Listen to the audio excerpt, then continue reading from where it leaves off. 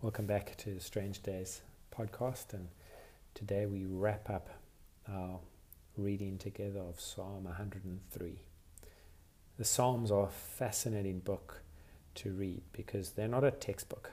They are case studies of people bringing their wounds, bringing their particular circumstances, bringing their lives, bringing their joy before God and in His presence, meditating on His goodness. David, in writing the psalm, doesn't deal with any specific sin or circumstances, so it's quite rare in that it's a general case study of what to do in life. And what David does in the psalm, and which we're encouraged to do, is to remember God. As David phrases it, he says, "Do not forget the Lord and all His benefits." Now, of course, we do forget, right? We do forget all the time. And the reason we forget is right at root cause due to pride. We want to do this life on our own. We want to make sense of it outside of God's authority and His creator rights over us. And so we tend to want to forget who God is. We want to go through this life believing that we're at the center of it. And to a degree, we are sometimes forgetful of those things which are most important to us. The truth about our Creator, the truth about how He has loved us through His Son, the truth about how His kingdom is coming and one day will come fully. We forget those things due to our pride. But have you noticed that we sometimes remember things which are the most damaging? We remember acts of selfishness we've done towards others or that others have done to us. Remember the criticisms from when we were young, the words spoken of our lives by close friends or perhaps family.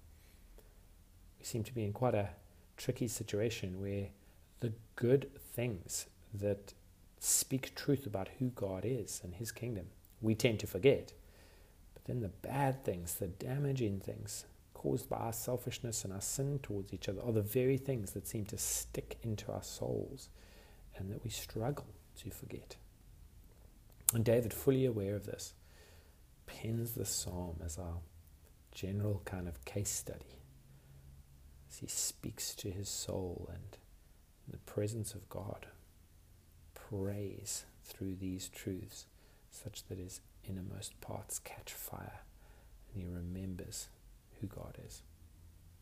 And so right at the end here, the last couple of verses, David has, in the presence of God, meditate on the truth of God. His soul has caught fire here, and so he ends with these verses. From verse 20, "Bless the Lord, O you His angels, you mighty ones who do His word, obeying the voice of His word. Bless the Lord, all His hosts, His ministers who do His will. Bless the Lord, all His works, in all places of His dominion. Bless the Lord, O my soul." David just lines up all the people that he knows are blessing the Lord, the angels, the hosts, the ministers, all the works of the Lord in all places of His dominion, or in other words, all the places of His kingdom. That they would bless the Lord, because that is the appropriate response to someone who is at the core of their lives aware of God's presence and they're conscious of God's goodness. David closes the psalm exactly where he started it. It's the big theme. Bless the Lord, O my soul. Wouldn't that be the words on our lips as we go through our days and weeks and months, and particularly in this season of COVID? We speak to our soul saying, "Bless the Lord, O my soul." Now, how do you do that? How do you transition from that sentence that we spoke about yesterday, "Oh, there's a spider on my neck," to "There's a spider on my neck"? How do we allow the truth of who God is to become something compelling that galvanizes to action? Well, it's not just declaring the truth about God, but it's seeing what this love of God cost. That He sent His one and only Son.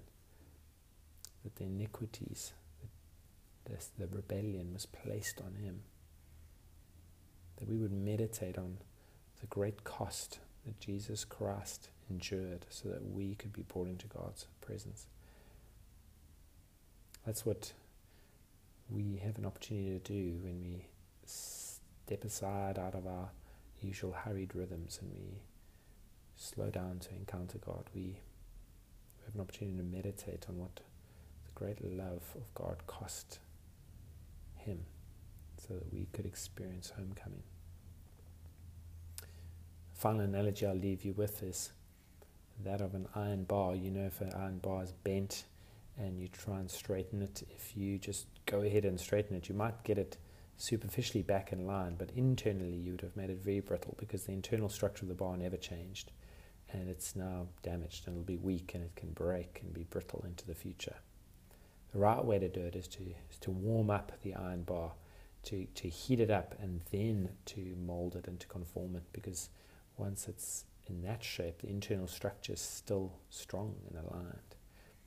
In many ways, that's what David is doing in this psalm, is he's warming his soul up such that he can end on this flourish of blessing the Lord. He's reminded himself of who God is. He's prayed truth into his heart in the presence of God until it's caught fire, and it's that fire that allows him to no longer be brittle or to be conformed or to be bent by the world, but to be shaped by who God is and his purposes for his life.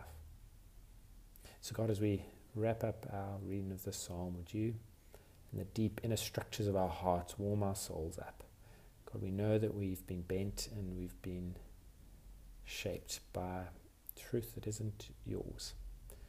So right now in this place, as we take maybe a few minutes just to continue to meditate on who you are, would you warm up our hearts and shape our hearts such that we would be molded into your image. Amen.